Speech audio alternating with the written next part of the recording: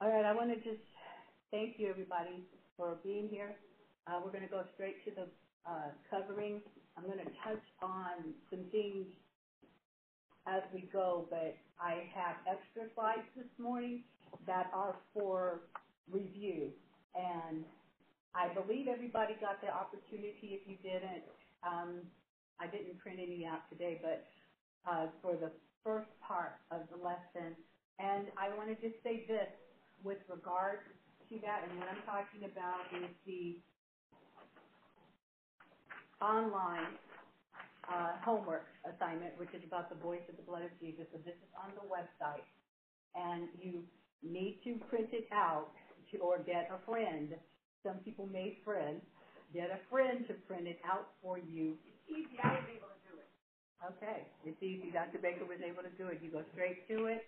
And also the review every week as we have different portions or outlines, because you're getting outlines after the fact, because we don't know what it's going to say yet.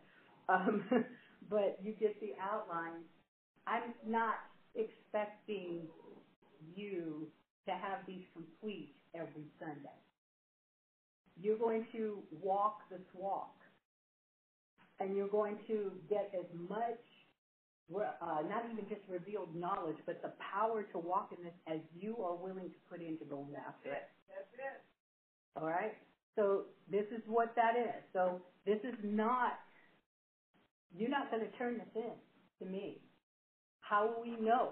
We'll know because the blood will testify and the evidence will be seen that we are a people that are walking in the truth of this word. This word works. Because God himself says, I am the one that hastens over my own word, and I perform it. So therefore, there is no failure in the word of God. That's the quality of the word of God. And when it's talking pertaining to the blood of Jesus, you're talking about the elements of the word of God.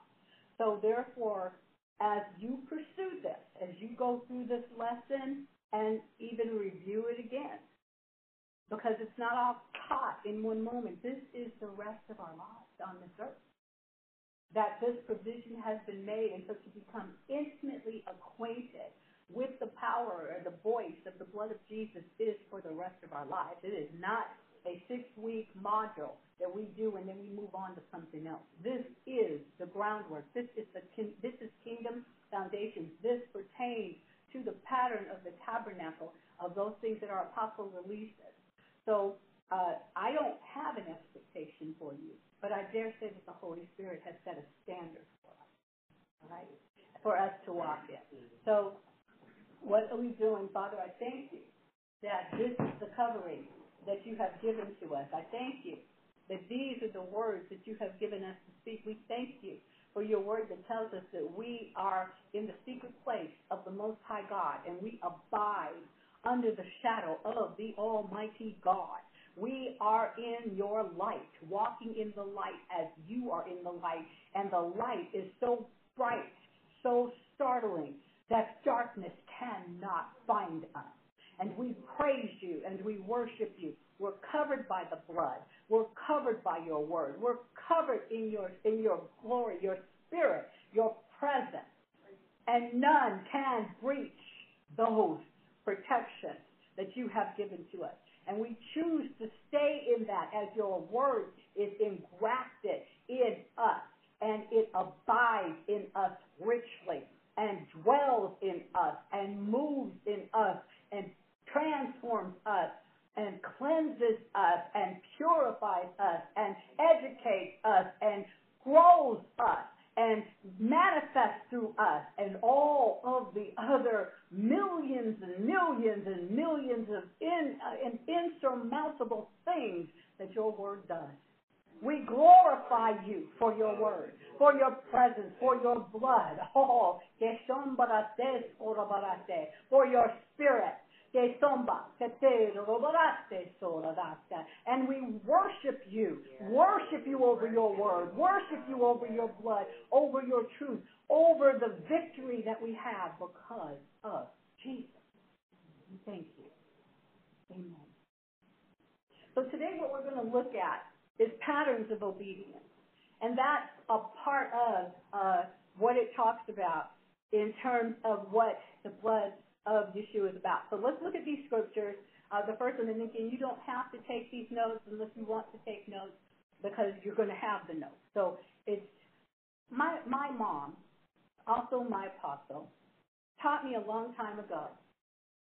When I first hear a message, she would tell me, I want you to listen to this tape. I want you to listen to this. I want you to listen to this. Put your paper down. Take no notes. That's what she told me. I want you just to hear it. In your mind, you're formulating this, that, and the other. She says, no, you don't. I want you to receive what's being said first.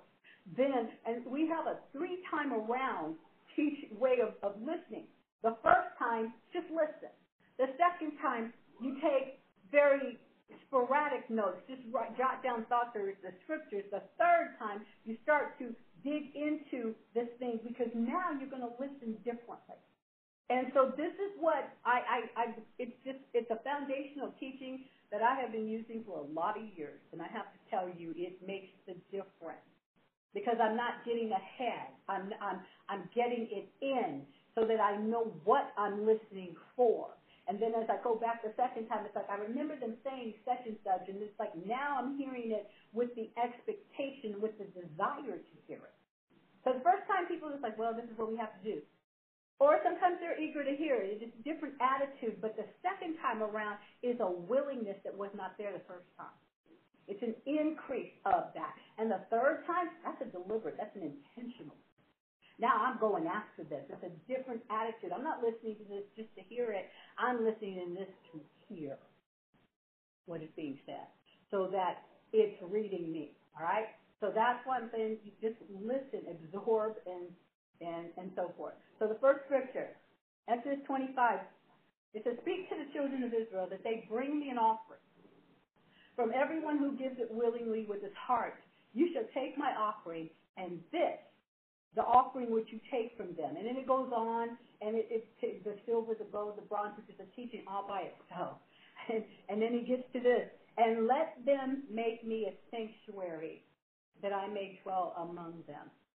Let them make me a sanctuary. Bring me an offering, a free will offering, an offering that you choose to give. And then at the end of it, and he gave the elements, the types of offering to bring, and then let them make me a sanctuary that I may dwell. This offering that we brought is part of this sanctuary. This is a pattern that he was establishing. Go on. The next one says, according to all that I show you, the pattern of the tabernacle, and the pattern of all its furnishings, just so you shall make. So you will follow, even in the teachings that we do, whether it's about this, the voice of the blood of Jesus, the tabernacle, doing things according to the pattern. He is saying, if I didn't say do it a certain way, you don't do it that way. Don't add to it your little flourishes and your ideas about what you think will make it better. Don't use dirt wisdom, earth wisdom, to try to handle the things of the kingdom. Got it? Yeah. This is the pattern. This is the pattern. The pattern is keep the earthly, sensual, devilish out and let the holy reign. All right? Okay. Next. And you shall see to, this is Exodus 25:40, you shall see to it that you make them according to the pattern which was shown you on the mountain. When you bring forth what God has, you have spent time with God so that he can show you what he has in mind. There's a lot of things that we would not be doing in the name of God if we really realized we never heard him. Hallelujah. Because if he is in it, there's a pattern. Okay? I have master seamstress here and seamstresses in this place. They may very well be able to create a pattern or create something just sewing, but I know that it's in order, they have a pattern that they follow. Now, they may have designed it a certain way. There's a designer here. There's a pattern. There's an outline. There is a picture. There's an internal picture. It's not just happenstance. There's a master chef over here. She can see, taste, know what is going to, what the ingredients, each ingredient that she adds to whatever it is, she knows what it's going to do. And so she has an expectation of a taste. And if it doesn't have that, she knows what's missing, or she goes back and says, this is what must be, because there is within that ability to design, to create in that way, something for the palate, and she cooks without sampling. She doesn't have to. I've watched this. I don't do that because I don't trust that. My mother in this case, but our apostle knows the patterns of food, knows the rules, knows the taste and the blend, and so she's able, but she's still doing it according to the pattern. If Diana or Sharon or someone is sewing, if Michelle is designing, or you are doing whatever your creative thing is, there is a pattern that you follow.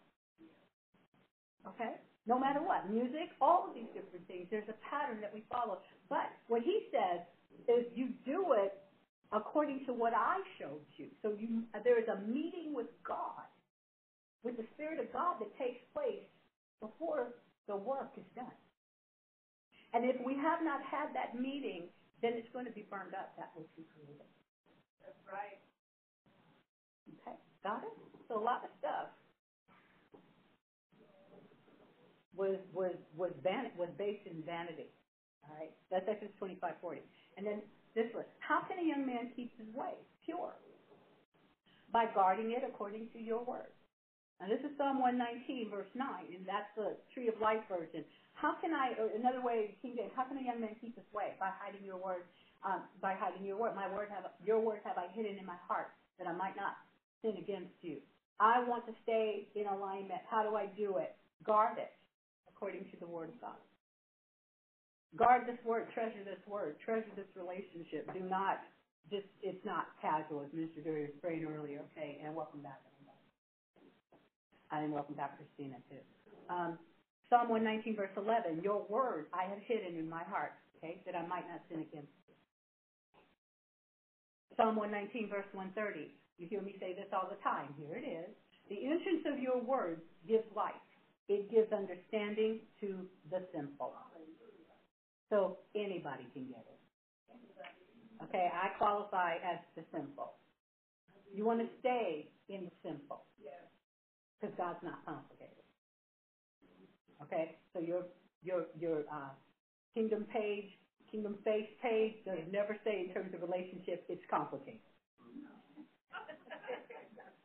Got it? It's not complicated. It's only complicated if there's a devil in the details. Okay. Keep going. Verse 60 in Psalm 119. I made haste. Did you see? He didn't say I slowed my roll. And I did not delay to keep your commandments. Well, I know what he said, but right now I got other things to do, so I'll deal with obeying God a little bit later. No, that's not in the pattern. Okay?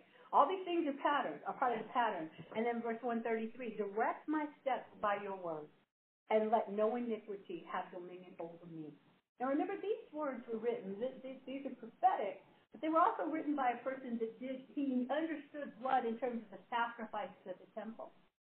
But he didn't have the inward dwelling, and yet he still knew, I want this more than any of the rest. Yes, David got distracted. Yes, this happened. Yes, that happened. But the thing is that at the forefront of his thinking and the purity of his heart, it's like, I want you. He had to pursue God.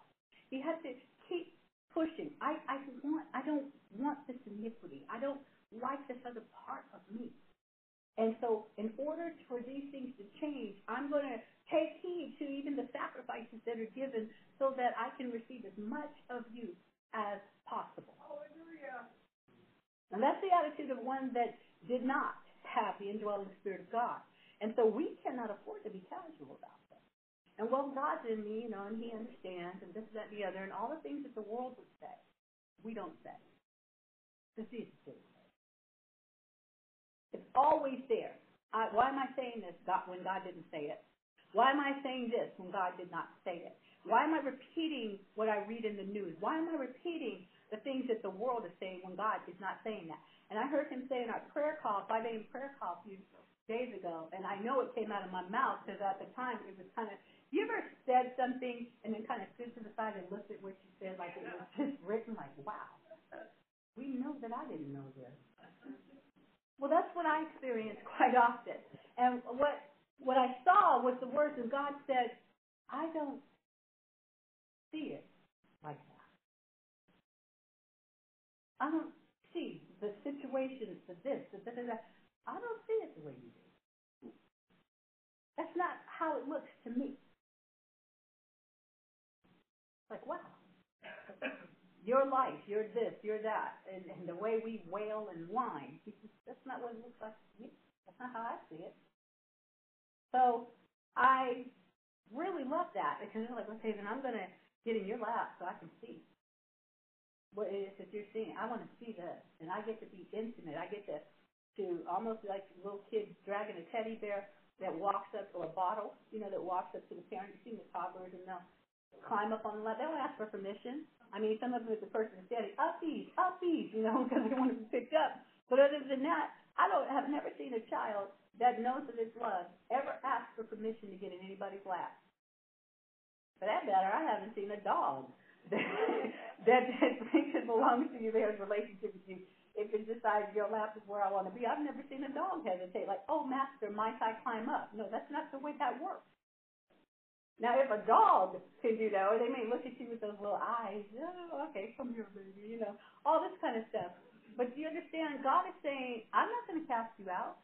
I'm going to do the things, I'm going to give you what you need so that the remedy is in place for you, so that you can always enter into my presence. And the blood of Jesus is that. All right? Okay, so when the pattern of Jesus' obedience is followed by us, His glory is seen in us. His glory is seen in us. Now, look at this. John chapter 2, verse 11, it says, this is talking about the wedding at Cana of Galilee, but this is what it says. This beginning of signs Jesus did in Cana of Galilee and manifested His glory, and His disciples believed in Him. So the manifestation, the truth being seen about who He was, caused those that were listening to Him to also believe. And it wasn't their glory. It was His glory. And that's what He means. Go back up one, please.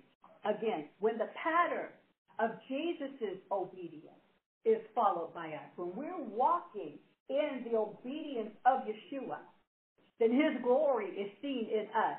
And then that will be, those are the signs, the beginning of the signs of how He works through us, how the Father, the Son, the Spirit works through us to manifest, to show the truth of His glory, His presence, His power, the heaviness, the weightiness, the goodness of God. That's what's to be seen through us. And it happens by following the pattern of Yeshua. Everybody clear? One more thing, manifestation. Here's a slight variation on the definition, but it says that the truth of who God is and what He has spoken is seen. The truth is seen. What truth? The truth of who God is and the truth of what He has spoken. That's the truth that is seen. So that's like truth is seen, and then He understands this is the truth we're talking about. There is no other. I want to say it again. God's not worried. God isn't worried about a single thing that is happening in this earth or this country or in your life. He's not worried. So we don't have any. We have things to do. We have tasks. We have assignments. We stay in our place and do what we're to do. Do not be distracted to the left or to the right. Don't leave your post. You're going to be amazed at what you see God do. We will have none of His glory. We won't touch it, but it surely will manifest. Hallelujah. Okay. With the truth is seen, doing all the things we just said, obeying Him, then the will of God is been made known. All right? So the earth will see the will of God. We will see it in our individual lives, in our corporate gatherings, in our country. Nothing is over until the will of God has been done. That's right. That? It's kind of funny because when you say things like this, I know only He who has ears to hear gets it. It's like a code. Yeah. Only he who has ears to hear.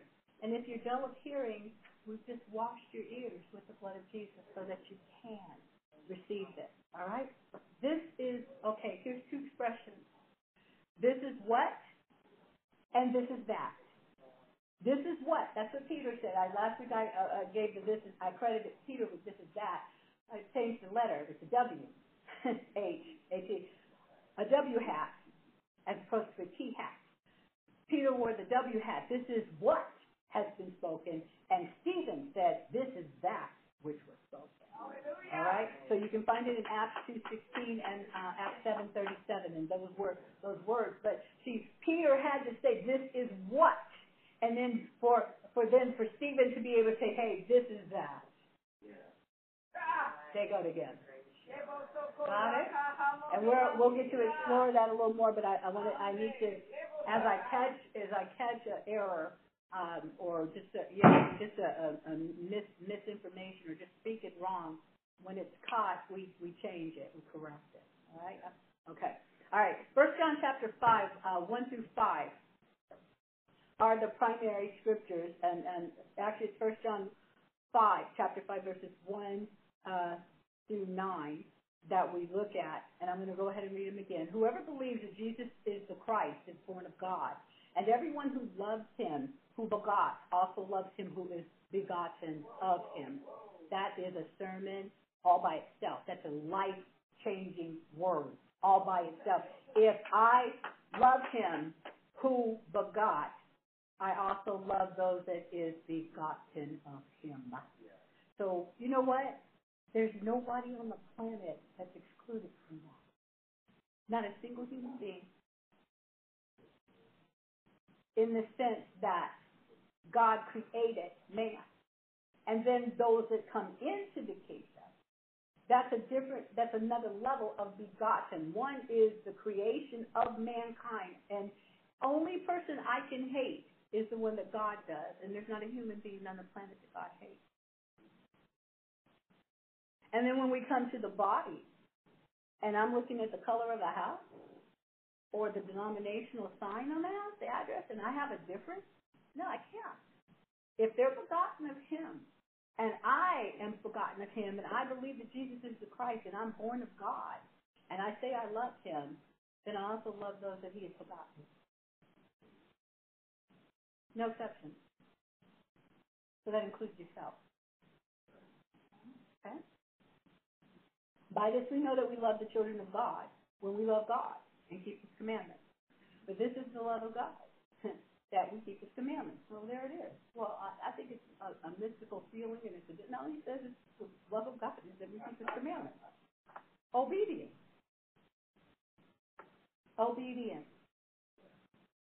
Obedience is an expression of love towards God. Obedience to God is an expression of love for God. Okay? All right. And his commandments are not too much for you.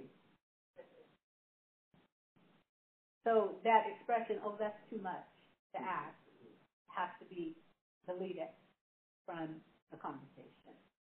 But he didn't say it. Okay? For whatever is born of God overcomes the world. So there it is. That answers why you delete, because you overcome that. And this is the victory that has overcome the world, our faith. Oh, God, increase our faith. It's like he said, if you had faith. So you might want to try a different approach. Okay? Who is he who overcomes the world? He who believes that Jesus is the Son of God. Anybody here believe that Jesus is the Son of God? Yeah. Then you have the overcoming gene in your body. You have the ability to overcome every obstacle and the expectation from heaven that you will, because he is the overcomer in us. Got it? Okay. Go on. This is he who came, and this is the testimony that we're looking at. He came by water and blood, Jesus Christ. Not only by water, but with water, by water and blood. And that we're going to get into a little bit today. And it is the Spirit who bears witness, because the Spirit is truth. For there are three that bear witness in heaven, bear witness in heaven, testify in heaven, the Father, the Word, and the Holy Spirit. And these three are one. And there are three that bear witness on earth, the Spirit, the water, and the blood. And these three agree as one. They bear witness on earth. There are three that bear witness in heaven, in earth as in heaven. The agreement is, but the functions are different. These are the functions, what? The spirit, the water, and the blood are all present in the earth. And that's why they are going to bear witness on earth of that which is in heaven. It bears witness, testifies that this is the truth. It's the legality of the blood. It's the legality of the presence of the Holy Spirit. It's the legal right for the Spirit to be present, for the blood to have its power, for the water to speak as it does. Got it? A little bit. Okay, it's all right. It's really okay. It's okay. And we're going to get to that too. So we're going to move into what we're talking about, the power-filled voice of the blood of Jesus. And each of those words will be broken down as we go. But this is, wait for it, lesson 2. All right? Okay. Thank you, Crystal. You're really keeping up. All right. So for those that need to know that are watching us, you can find these messages online at www.astoundinglove.org/lessons. Or you can just go to the front page and click on the picture that we have that will take you directly to it, and that's where you will find the lesson outline. This one you'll have by Wednesday, and then the video, and which will be just the shortened version so that you can catch up, and we'll go straight into the lesson. All right? So having said all that, we're going to continue on. So lesson 2. What we're going to have today is, and lesson 2 is going to go on for 2 weeks. Because I'm only going to be able to touch something and that we get right toward the end, and therefore next week we want to really dig in, and probably on Wednesday we'll also talk about it. So lesson 2, we're going to look at have an overview, the facts, the questions, and topics.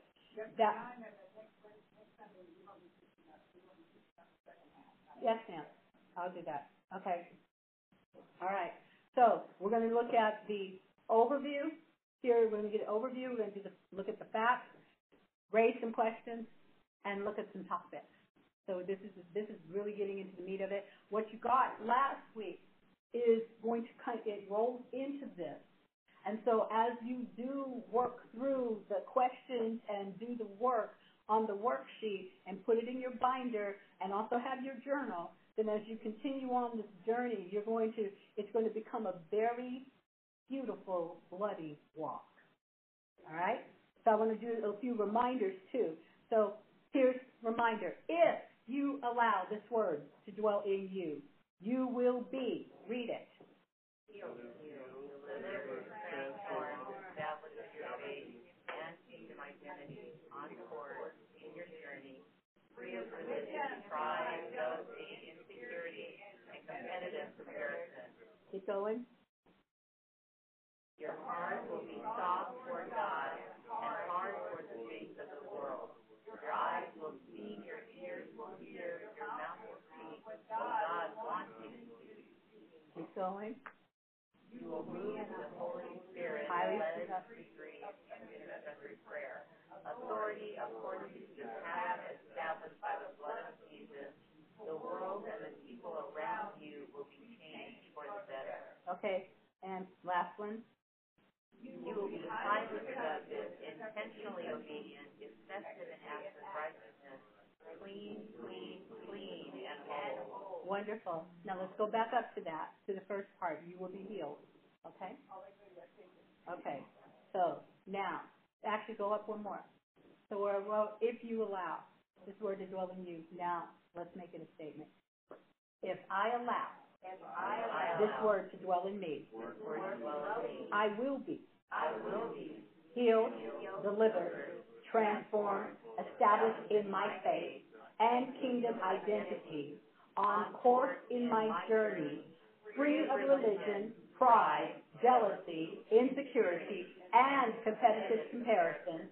My heart will be soft toward God and hard towards the things of the world. My eyes will see, my ears will hear, my mouth will speak what God wants me to speak. I will move into, go ahead. led degrees of intercessory prayer, authority according to the pattern established by the blood of Jesus. The world and the people around me will be changed for the better. I will be highly productive, intentionally obedient, effective in acts of righteousness, clean, clean, clean, and whole. And that's just for starters. All guaranteed by and courtesy of what? The power-filled voice of the blood of Jesus. So evidently, this is nothing. These I will statements are not satanic in content. Because I will not exalt, I cannot, none of this speaks of exalting self. It says, if I allow the Word to dwell in me, then the Word will do that work. And that I will is the will of God. And that my saying I will is my agreement with what God said. Got that? Okay. So can you see it's not a race? Now, I have looked at your beautiful faces, and I see, I'm not going to tell you what I see, but I'm also not moved by what I see. And I get it. I totally get it. It's like, all these things you're thinking that God did not say. Okay? This is a spirit-to-spirit conversation. That's what you have to understand. And so let's answer a question. Why is this message spirit-to-spirit? Because the carnal mind is hostile. It's hostile towards and it's at war with the established patterns of God. You'll find that in Romans 8:7. The mind is at enmity. The carnal flesh is at enmity, is at war. It's hostile towards the things of God. So God does not speak to us flesh, spirit to flesh. He speaks to us spirit to spirit. That's why I said it's almost like a code, because you have to be in it in order to understand it, or even to have the capacity to understand it. But when we are so used to trying to understand things according to natural knowledge and according to old rules and regulations and traditions that God did not establish, and the memories of the things of our past, or the you don't know what I've done kind of lies that the satanic accuser has said to you, that those are blocked in because they're all carnal, they're all flesh.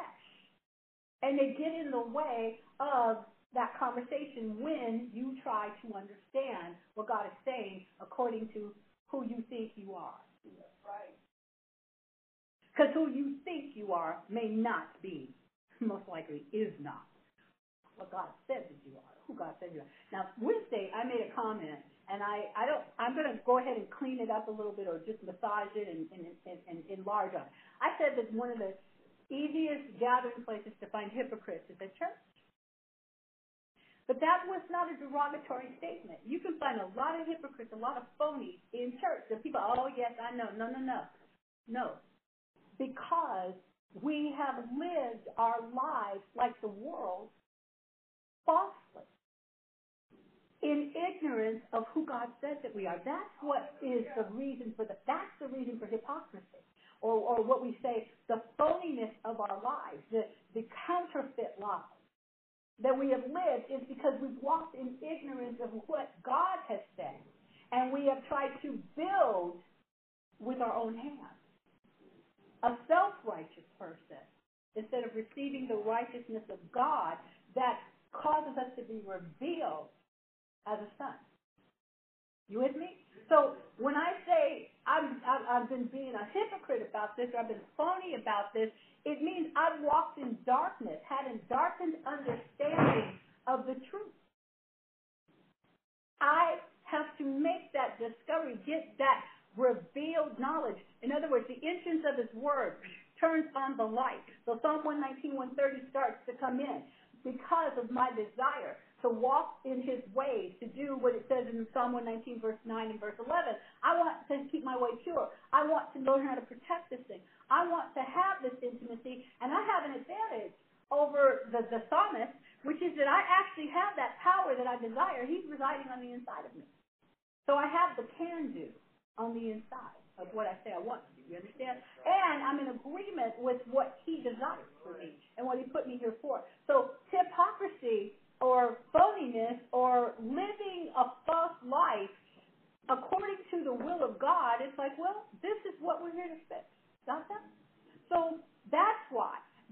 your mind is not going to get this, and your spirit gets it, and through the indwelling of the word, your mind will be cleaned and changed.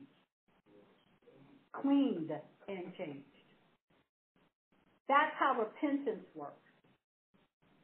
Okay? Because repentance is that will. It is that change of thought that comes because that area has just been cleaned. And it makes room for the word to dwell. So that's part of what that. So, okay, having said that, let's continue, and we'll move on.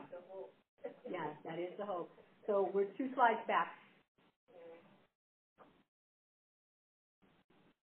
Okay. Yeah, you need to move the slides, please. Okay. All right.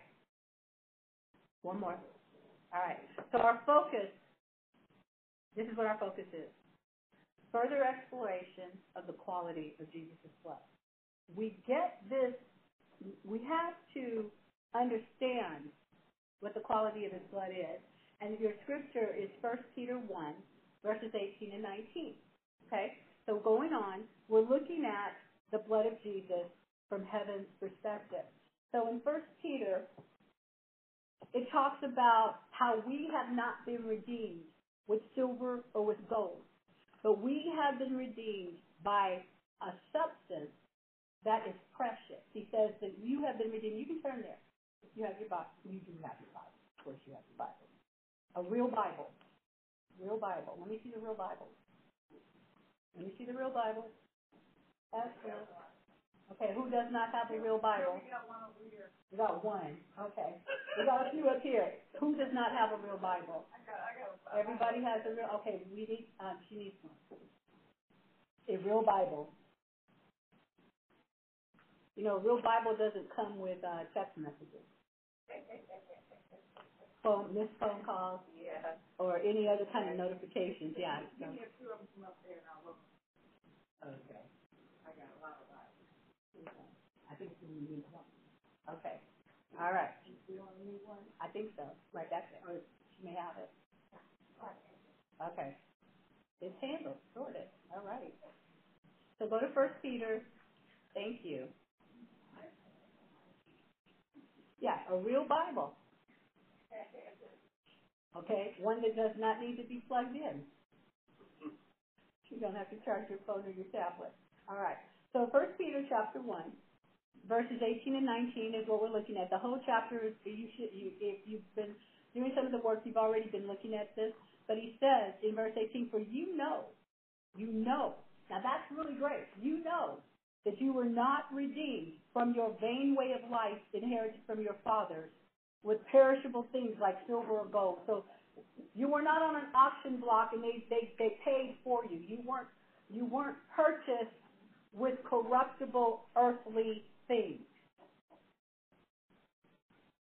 You were not purchased with anything that came from the earth, from the ground, from the dirt. He says you were not redeemed that way from this life that you inherited or from that bloodline life. You were not redeemed with perishable things, but with the precious blood of Messiah, as of a lamb without blemish and without spot. Now, redeemed, we talked about that last week, and we looked at it. So now we're going to look at the blood of Jesus from heaven's perspective. So the first point was what? His blood is precious. I'm going really fast. Okay. His blood is precious. That's that first thing, and everybody got that last week. His blood is precious. But what we may not have looked at in quite the same way was what the quality of that was about. So what we did not necessarily see was how unique it is. Okay? Let's establish a few facts and we'll go on. First of all, Mary was the carrier of his body. She was not the blood source. That's going to be very important to know because some people like to teach that, it was the blood of Mary mixed with the blood of God that created this person. That's not true. And the Bible testifies of that in Luke 1:31 and Luke 1:35. It'll tell you about this holy thing that will be put in you. In fact, let's go over there just so you see that. Don't count that one up, but I will. So we're going to look just at Luke chapter 1, and we're going to look at verse 31. This is when the angel came. He said, "Behold, you shall conceive in your womb, and you will bring forth a son, and shall call his name Jesus." That's what the angel told her. But the angel also, because she said, "Well, how is this going to be?" And the angel answered, and he said, "The Holy Ghost shall come upon you, and the power of the Most High, or the Highest, shall overshadow you." Oh, Lord, help me. Epipiazo is the name. It's the word. It means overshadow. And what he's saying there, I got to say it right. Okay. Epipiazo is the word. And it means to influence you, to really to put you in another place for that moment. And he said, "And the power of the Highest shall overshadow you, therefore also that holy thing which shall be born of you." So it tells you right there, you're conceiving, as in you are receiving into you this holy seed, but it doesn't take anything of you. You're simply the carrier. That's it. That's it. That's all you are. Her blood is not intermingled. And anybody that ever tells you so is a liar. There is no contamination in the blood of Jesus. Otherwise, this word precious, now you're starting to see, this is necessary to understand what heaven means by precious. Because Peter was not the one that just said that, "Oh, it's precious." No, heaven gave him an understanding. Let me tell you why this is so. Why this redemption is not earthbound. That's what it start to get an understanding of what value heaven put on us when heaven's blood is what we're doing. Okay. So that's interesting. Okay. So we'll move on now. All right. So then he said, "That holy thing which shall be born of you shall be called." Called in this word is also saying, recognize, he is bidden, he is called forth, summoned, is the person that is known as the Son of God. So this is a calling forth, kaleo, come forth. This is an office, a dignity, a recognition from heaven about who this is. This holy thing, that's the way they defined it. And then go to Hebrews chapter 10, because I want you to see it. And I don't think I put it up there. So Hebrews chapter 10, Jesus made a comment in verse, the Spirit of the Lord, he made a comment in verse 4. He says, "Wherefore, when he comes into the world," when he came into the world, he said, "Sacrifice and offering you did not require, but a body have you prepared for me." So it was a body that was put in her. It was the body complete with the blood that came from heaven, pure blood, untainted. Man didn't have a thing to do with it. Mary was hailed as the one to carry him, not to create him. Hallelujah, that's right. Got that? That's right. Okay. Yes, I really emphasize that. Because this is when it gets really awesome, okay? This blood of Jesus is uniquely sourced from the Father. Man had nothing, say nothing to do with it. Now, this is why the quality of Jesus' blood is precious. It is faultless. It is untainted. And this is what really just set me off. Ready? It is filled with the life of God. Oh, you'll get it. It's filled with the life. This blood is filled with the life of God. Now, keep going. Jesus' precious blood is as alive as he is. This blood is alive, baby. Jesus' precious blood is as alive as Jesus is. Okay? Now let's keep going. I want to tell you more. And the blood of Jesus has a voice. Hebrews 12, verse 24 tells us, and again, you don't have to write this down. You'll get it. I promise. And to Jesus, who is the mediator of the new covenant, and to the blood sprinkling that speaks, his blood speaks better things than of Abel's. Abel's blood cried out for redemption. Jesus' blood spoke to that and answered it. Okay? So, this is where you get that scripture. The blood speaks. The blood speaks. Okay, good. Now, let's keep going. His blood is precious in its power. This is a review. It's precious in its blood, in its power to redeem us from sin. Yes? Yes. Yeah. His blood is precious in its power to cleanse us from sin. Yeah. Okay, you saw that last week. You are pronounced clean by his blood. That's a pronouncement is a royal decree, you know. Hallelujah. It's like, hear ye, citizens of the earth. By way of the blood of Jesus, we pronounce you clean.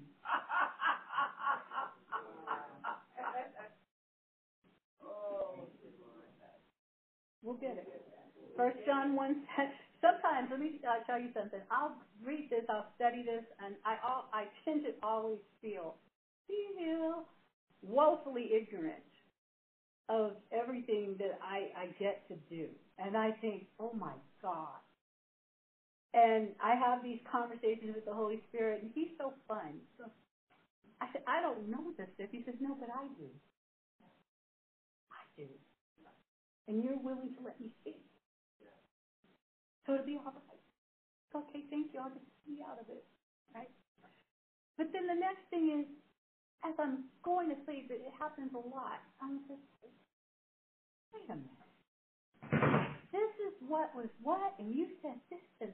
All of a sudden, I'm like wide awake. Last night this happened to me. After 4 o'clock in the morning. And he said, yeah, but I'll speak it out to you. So go to sleep. So cute. I was like, okay. And it was because but your blood is alive. Your blood is alive. Yes, we know this. It's living blood. Yes, I know this. I know it, but now I'm starting to know. That's why it's like, forget about what I've heard this and I've done this and this for what you've done, but let's talk about what he's doing now. This message is awesome to me because it's created specifically for us out of all the messages on the blood, and they are some incredibly wonderful teachings on the blood of Jesus. The Spirit of the Lord is crafting a message about the voice of his blood, specifically to come through us, for us. This is very personal. This is such an honor to me to be able to stand here, to be able to release anything about this blood that gave me the ability to do it in the Father, to give honor to his blood and to his person, and to build faith in his blood that I never had before. Oh, I can pray, I can do this, this is not about what I can do, this is about what he has done. And I know that by the time we have gone through this round of it, that we are going to be so transformed. I've said this before, that out of our mouths will come blood. We'll spew, we'll release the flow of blood that causes people to be healed in our prayer. We're going to see what we see in Acts.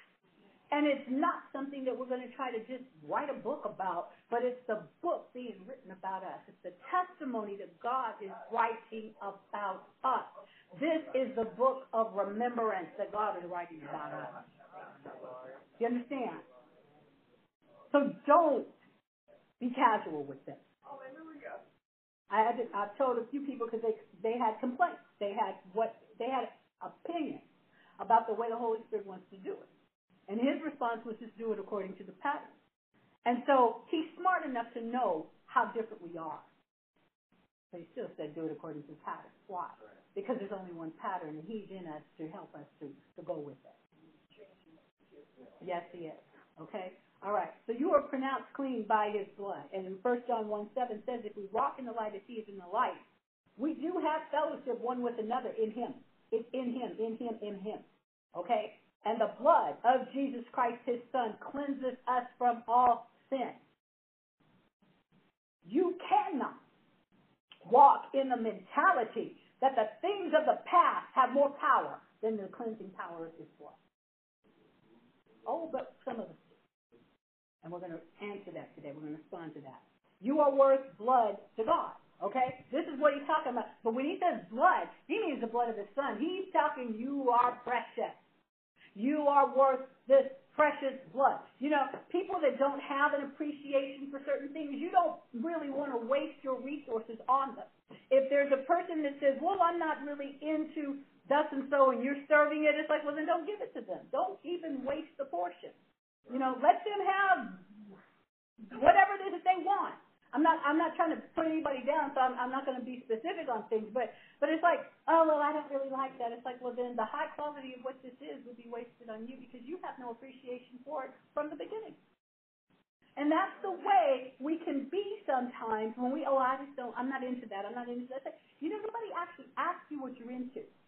I told you what I'm into. You want to engage in relationship? This is what I'm into. Mrs. Foster. One day we had the privilege, there was a dinner party at Dr. Baker's house, Thanksgiving. And I am a relationship person, so how'd you meet? So we heard about how he saw her, and he heard the song, Hey, Hey, Hey, in his head when he saw that beautiful woman. And his approach, I'm sure, was smooth, and so forth. And then I guess, don't correct me, but at this point, if I'm right here, but my understanding is he invited her to dinner. And he made dinner for her, and he made something that's important to him. He made her chitlins. Oh. Way down the line. This is the proving of the relationship. Is this woman really, really, the one, right? She said, this is what she said, and if you're watching, I pray I got this right. She said, and I knew, I'm paraphrasing it, she says, because it was important to him, I had to eat them. She didn't like them. That wasn't her. I'm not into that. But it was important to him. And because he was important to her. I ain't going to tell you that she probably said, oh, baby, we're going to have these chitlins today. Because we had quite a lovely bonding over that. But the man was important enough to her. It wasn't going to violate her principles. This wasn't something that was a sin. This was an engaging in the relationship where you learn about the person. And sometimes, I don't personally fish, but maybe that's something that you're called to do. It's like, well, I got to show up for this stuff that I'm so not into. Because otherwise it's all about me. Which, as much as we might like it to be, that's not relationship. You looking for somebody to love you, you're looking in the wrong direction. You're already loved. What you're waiting for is the one that God wants to release his love for them through you. Not you looking for love. Don't look for love. Love has already found you. Understand? Okay, that was free. All right, so you're redeemed. Let me keep going. And we looked at what the word redeemed means. We've been ransomed, we've been cleansed. Keep going. And his blood is precious in its power to wash us, which we talked about last week, to remove the defilement of sin. And so then we looked at the word wash, so there that is a reminder, and the two different versions of it that were there. And now we're going to get to this. In the first covenant, blood on the altar was given to make a covering or an atonement for the living, breathing soul. Okay? In the first covenant, this is what it talks about in Exodus, and you will build this and you will do that, and so forth. Now, what he was saying is this: the life substance of the flesh is in the blood. For the life of the flesh is in the blood. You've read that. The life substance of the flesh, this is where we get a little scientific, but I think you're going to love it, is in the blood. Anybody familiar with that expression? Yeah. The life of the flesh is in the blood. The life of the flesh is in the blood. So I started thinking about that. I said, I don't really know what that means. I know what it means, but I don't know what it means. Meaning, what? So see, that was my question to him. Meaning what? And here we go. Meaning the blood is housed in a body. It's housed in a body. Okay? Blood, that's where the house, okay, which means what? That God put his life force, his breath, within the blood that flows in the dust of the ground body. Huh? Yeah. The life of the flesh is in the blood. Well, then, what's the source of life? There's only one. God. If the life of the flesh is in the blood, then the life itself is in the blood.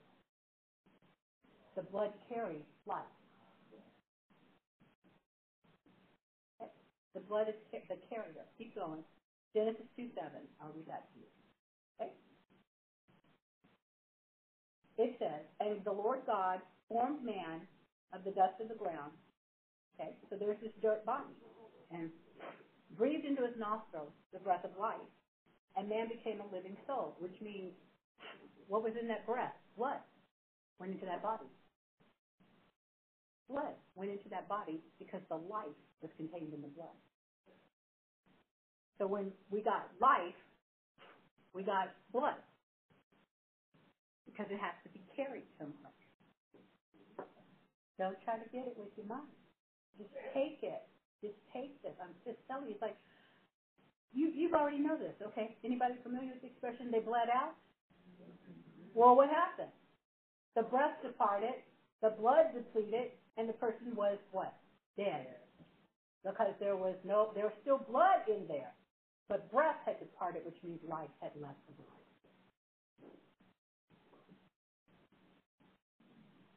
I love this.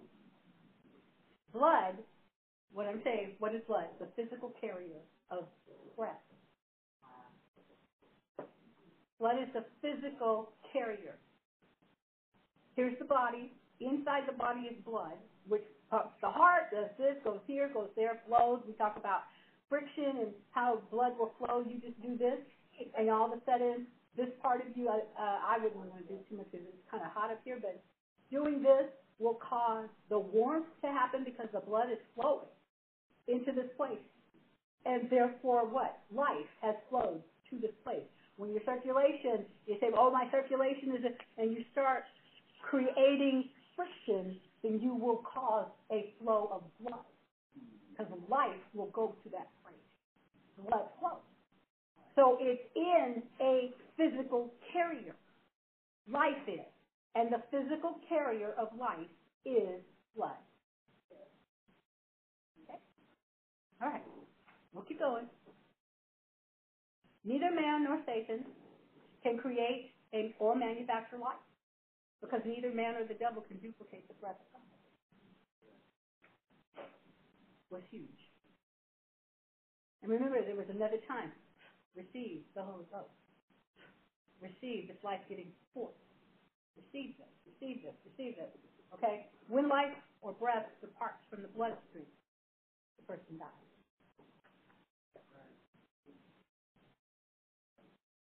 Okay? Because the breath is God. And the life is that breath, right? Okay. So the blood carried it. And the blood will stay warm in a human body for a little bit. But because there's no more life, everything expels. So the blood in and of itself, this is interesting because even when people do blood transfusions, it's a life-to-life transfusion. The cells, the this, and that, the conversation of the blood of Jesus, the conversation of the breath of God is in that blood. It's awesome, and we're going to do more with it later, but this is the overview. Why? So that we start understanding what we're talking about. Resurrection power is only available through the life of God. So when we talk about the resurrection power of the blood, we're talking about the life of God in the blood. That's why it's so important to understand that the blood of Jesus is alive. Because now you're starting to see, wait a minute, the life is in that blood, it's blood, so resurrection power is in that blood, the Word of God is in that blood, and that's why the blood speaks of better speaks. He testifies, okay? All right. So now, again, Hebrews 12:24, the blood of Jesus speaks. The blood of Jesus speaks. Everything I just told you was by courtesy of the blood of Jesus. That's what it is telling us. And that word, when I say that, meaning the blood has a voice. That's the blood of Jesus speaks. The blood has a voice. The blood talks. The blood preaches. This is what the word speaks means. The blood says, it tells, and it utters the truth about itself. Hallelujah! That's what it does. Hallelujah! It emits a sound. You might call it a vibration.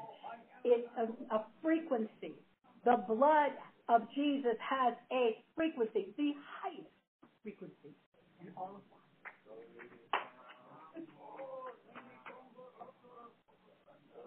It utters articulate words. It specifies the understanding and the desires of God. He says in, I think it's in Ezekiel, I passed by you in your blood and I said, live. Live, because only God and us through God have the power to say, live, and you will. Because the blood says, you spoke that, and I will flow there and manifest myself. Yes. So healing in your body. Because we look at you and we say, live, live, live. And we're releasing the voice of the blood of Jesus. Yes. Hallelujah. Okay.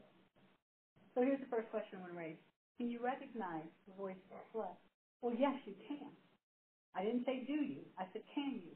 But yes, you can. Because to you, it has been given to me. That's right. Because it's in you. Because it covers you.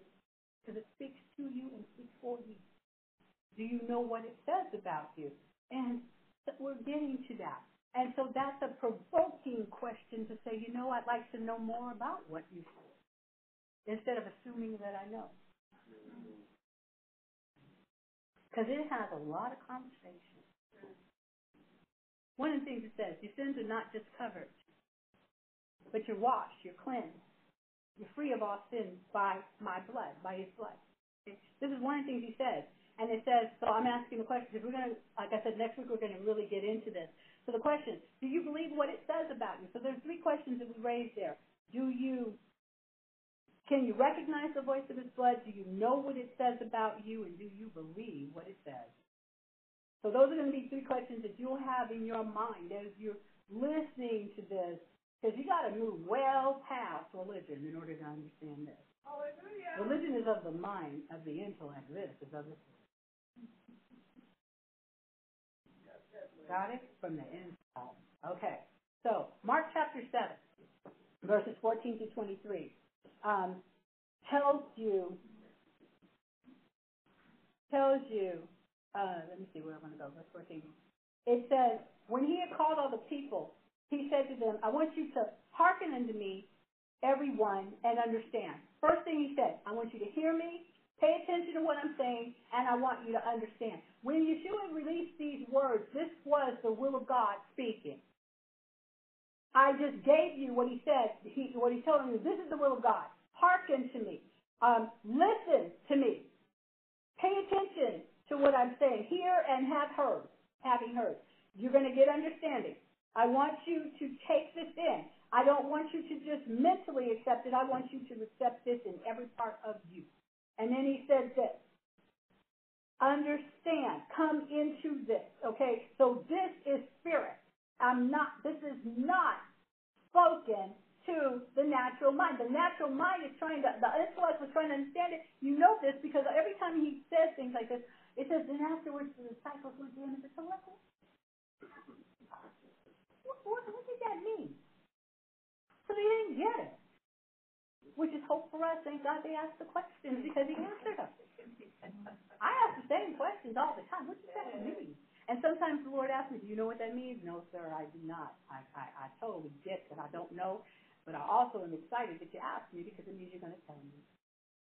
I'll get the first removal of the veil over my eyes, and I'm going to come to a place of understanding. Then he says, there's nothing without a man, outside of a man, that entering into him can defile him. Now, he's talking food, okay, these things.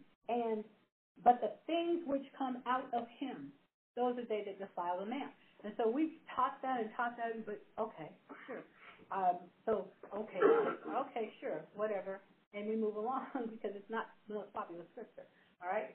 But then verse 16, if any man has ears to hear, let him hear. So that's the second thing he said. If you have ears to hear, hear. So what did he say? Since you have ears, I'm saying the opening of your ears has come, so that you will have understanding of this. This has to be inside ears, and these people were not born from above. They were still spiritually dead because Jesus had not died. So therefore, there is nobody in these conversations that is born from above.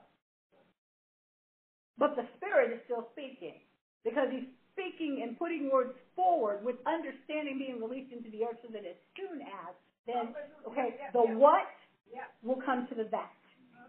What he said, and then when understand, this is that which he was saying, what he was saying. All right? So the what and the that come together. First it's released. That's what it is. This is the what. And then as you study, you'll get to the that. By the Spirit. Okay. Then the next thing he said, and when he entered into the house, from the people, his disciples asked him concerning the parable. What did that mean? You were comparing what to what now? This is apples to oranges. I think I didn't really. What? Do you help us? We don't really get this. And, you know, they're looking at each other. Did you just know? Well, you asked them. You asked them. I guess we're all asking because nobody seems to have gotten it. Because nobody was. Oh, I think that is wonderful. You know how you have people that are so phony, like, hallelujah, yes, hallelujah. So you ain't bit more got squat.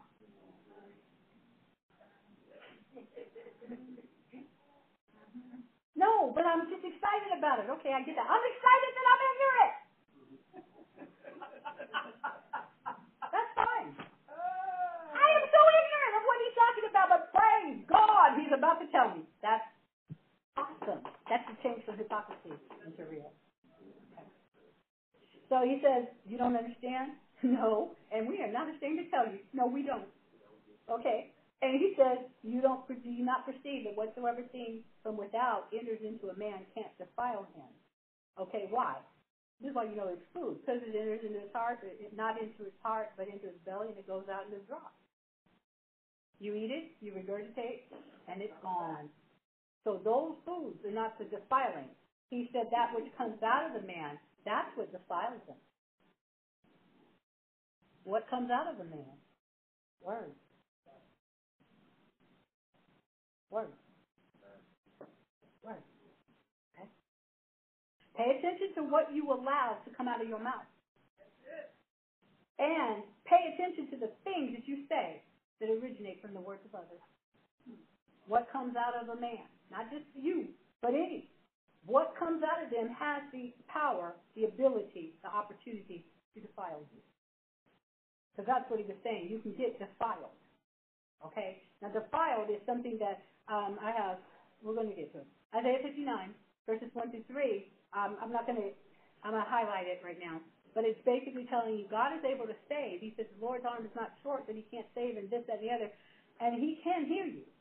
But you need his remedy, is what this is saying. And your ongoing perverse ways cause separation between you and him, and there's no blood to cover your sin. That's what he was telling them. And your hands, he said, are defiled with the guilt, the perversity, the depravity, and the stain of sin. So this is what happens. You're stained with this thing. Then, so defiled is to soil or to desecrate, to defile, to pollute, and to stain.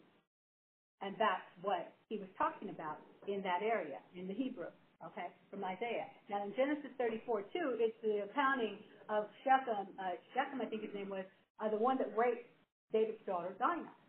And she was raped. It says, he loved her, and so he raped her. That's not love. That's lust. So he had this great aspiration, but decided, before I make her mine, I'm going to take her. And whatever that was. So she was forced to submit to an unclean act. And when she was forced to do that, she was defiled or dirty by the sin of another. So another thing that defiling does, it stains us, it dirties us. Okay? These things, what happens? It afflicts, it abased, it hurt, it weakened, it ravished, it forced her, and it dirtied her. And where do these things usually find a resting place? In your soul. Okay? Now we're starting to look at this. This is why we said, wait a minute, this is a spirit message. But your soul processes things and argues with the truth. Because of dirt, because of stains, because of the past, because of the defiling of you. Everybody with me? Okay, we got about 10 minutes to get real critical and all up in it, okay? Leviticus 18, 20 through 24, when you read that, God set standards of conduct. And he told him, you're not going to do this and that. And you read that, it's like, ooh, this is graphic. Yes, it is. Do not have sex with animals. Do not have sex with other of your same gender. Do not have sex with your neighbor's wife. Don't commit all these different things. He set standards of conduct concerning sexual purity and fidelity in place of perversity of any kind. And he also said, do not pass your children through Moloch. Don't sacrifice your children for your own ambition. And so the protection of children in place of sacrifice. And then he also talked about the proper places of your beasts, your animals. And it ain't in your bed with you like that. Okay? All right. So what? Because you're defiled. You're foul, unclean, impure. And so people walk around with this sense of dirt and stain, feeling unclean. And no matter how much you tell them about the blood of Jesus, that soul, that stain, that impurity, that sense of dirtiness stays with us because we haven't washed ourselves. 1 Chronicles 5:1 is really interesting because it talks about Reuben, the firstborn, the son of Israel, Jacob's son, who sinned the sin of defiling his father's bed because he had sex with Bilhah. And his actions caused his son to miss out on their birthright of the firstborn. It was given to Joseph's sons in place. And so Reuben's actions wounded his own children, his own offspring, with their genealogy being removed from its proper order. I think they were third. So what happened?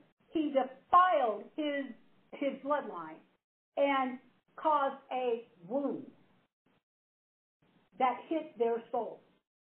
He bore it. It's like when they say to bore, it means like a drill.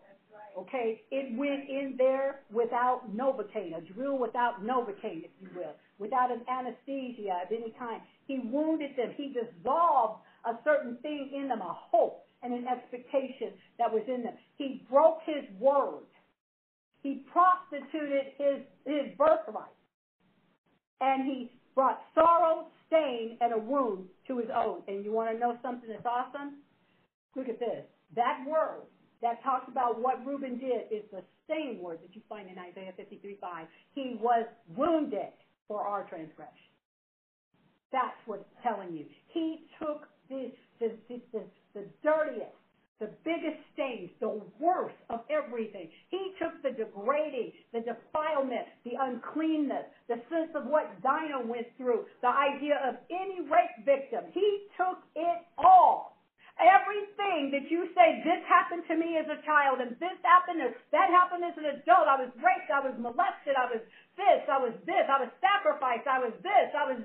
And he says, yes, and you are cleansed from it by my blood. I don't care what it is. Past, present, today, whatever. The blood of Jesus is more powerful than the stains, the wounds, the dirt.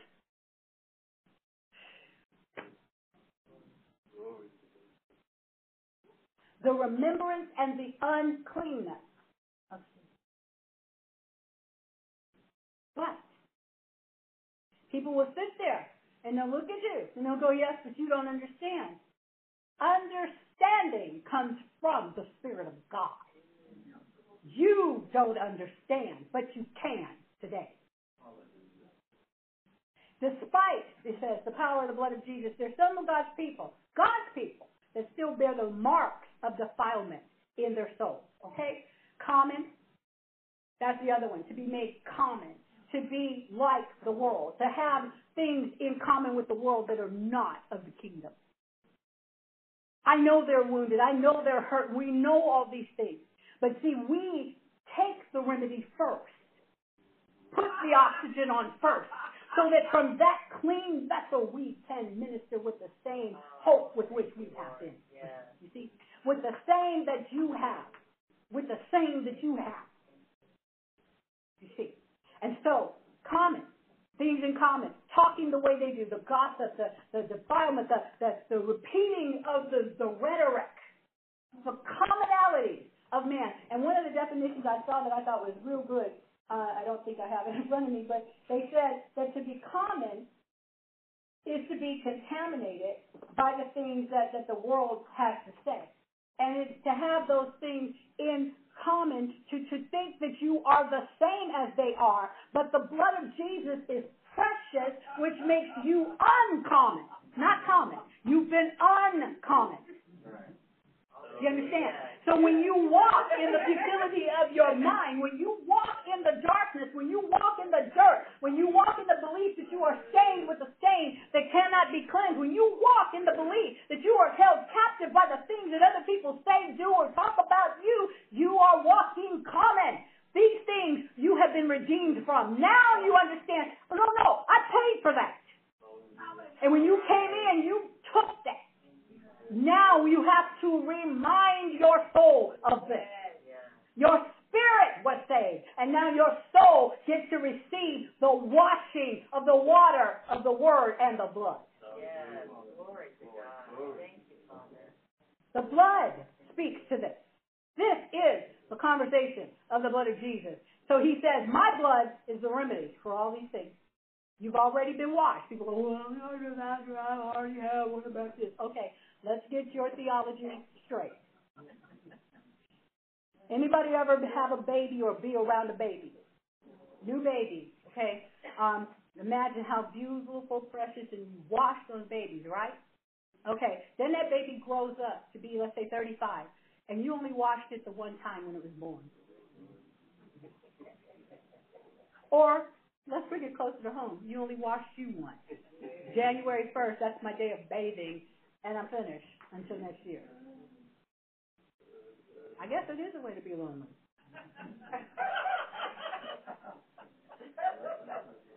Okay, so let's get this established. Born from above, you have been washed by the blood. You got that? You have been washed. Now, but because of the sin, okay, because of the defilements of life, listening to the wrong conversation, getting into an argument with somebody you shouldn't have been in, the defiling of life, the uncleanness, being associated with certain things, watching or participating in things that pertain to pornography or this perversity, all those things are defiling. And so he says there is a thing, another washing. Remember at the beginning of today, and I said I wash our minds, our wills, our emotions. I wash eyes, ears, nose, to start to smell something different. Our tongues, our lips, being clean, our hands and our feet. And all these things are connected in the ways of the priesthood. The ways of the tabernacle. They wash daily, twice a day, in order to do the sacrifices. But the scripture, and we'll get into it, tells us that sacrifice has already been done once for all. That's Hebrews chapter 10. We don't have to do that. But you should be washing at least once a day. Physically, right? Yeah. How much more in the spirit? Okay? So, here it says, because, 4 minutes. Ready? Set? Try. Okay. Because of the sin removing cleansing power of his blood, we can wash ourselves in his blood. We can wash ourselves in his blood. Got that? And we can remove the stains, the dirt, the commonness, common affinity with the ways of the world, and heal the wounds with his blood. Not on our own. Okay? Y'all get that? Yeah. Y'all got this? Anybody need it? Yeah. All right. Oh, yeah. Then this is the last activation. I missed it. Only have 2 slides left. Okay. So let the blood speak. So we do. Lord, we thank you. We thank you for that which has been said. Thank you. Thank you. Thank you. Thank you, Lord. Thank you. Thank you. Thank you for this blood. My ears are open to hear this. My ears are open. So now, in the name of Jesus, I wash my mind, my will, and my emotions. All of the things that pertain to being stained or defiled in any way. Everything that is common in me, that is not in you. Everything that is stained in me. Everything that is wounded in me. Everything that is dirty in me. I wash my mind with the blood of Jesus. You don't have to physically, and I wash the mind of every person under the sound of your voice speaking through me with the blood of Jesus to remove the dirt, the commonalities, to remove the stains of sin, to remove the wounds of the past, to remove the defilements of life. In the name of Jesus, I wash our eyes for everything that we have seen that has entered into our gates, things that we were not supposed to see from childhood, things that we were not supposed to see on the television, in a magazine, in an email, whatever it is, we wash the eyes right now in the blood of Jesus. I wash our ears for every corrupt communication that we have heard, everything that we have heard that is a lie, that we have repeated, everything we believe about sicknesses and diseases and the COVID thing and everything else that we have believed that you did not say. I wash our ears in the blood of Jesus, and I wash our nose so that the smell that we smell is purified, that we smell the blood everywhere. And if we don't smell the blood, we speak until the smell of the blood of Jesus, the life force of the blood of Jesus manifests within. And I wash our mouths, our tongues, and our lips for every corrupt communication, every dirty word, every staining word, every common word, every corruptible communication, so that we are cleansed from saying those things. And then wherever our hands have been that they did not belong, I wash our hands in the blood of Jesus for the cleansing, for the purifying, for the holiness of God to be present within us. And I wash our feet so that our pathway, wherever we have walked that you did not want us to be, that our paths are corrected and we walk in the newness of life. This we activate, release by the power, the voice of the blood of Jesus released into us all now in your name. Amen. Hallelujah. Hallelujah. Glory to God. Now that, we're going to get into some more. But you can do the exact same thing, sure. You do it over you. And then you do it over your children. And then you do it over your children. You do it over your co-workers, over your family members. You do it over the people of this nation. You wash them in the blood of Jesus so that the voice of the blood of Jesus begins to speak, is speaking, is speaking, is speaking. Wash your marriages. Wash your relationships. Wash your relationship with your children. Wash your relationship with your spouse. Wash your relationship with yourself. Wash yourself in the blood so that everything starts to come into alignment. If you are beholden to somebody else and they have you feeling like you're a prisoner, you're obligated to live life according to them, wash that thing in the blood of Yeshua and watch and see how the blood speaks. Oh, precious is the blood that makes me white as snow. No other sound I know. Nothing but the blood of Jesus. Amen. Wow. Thank you for joining us today. In 15 minutes, Apostle Baker, Minister Joey Foster, and Apostle Baker will be back for Biblical Solutions for Life Session 2. Next Sunday, if you're tuning into this class, you're tuning in at 11:45. Minister Joey Foster will be bringing the word at the 9:45 service, this particular one, and I will be ministering in the 11:45 service. So we'll also see you on Wednesday. I thank you so much for being a part of this. We want to hear your testimony. We invite you to write in at contact us at astoundinglove.org. Tell us your testimony. This is not a one-time prayer. Twice a day, you can start washing. We're going to give you the scriptures. Tune in to the website for the homework. And I think that's all I have to say. So thank you so much for joining us. Thank you.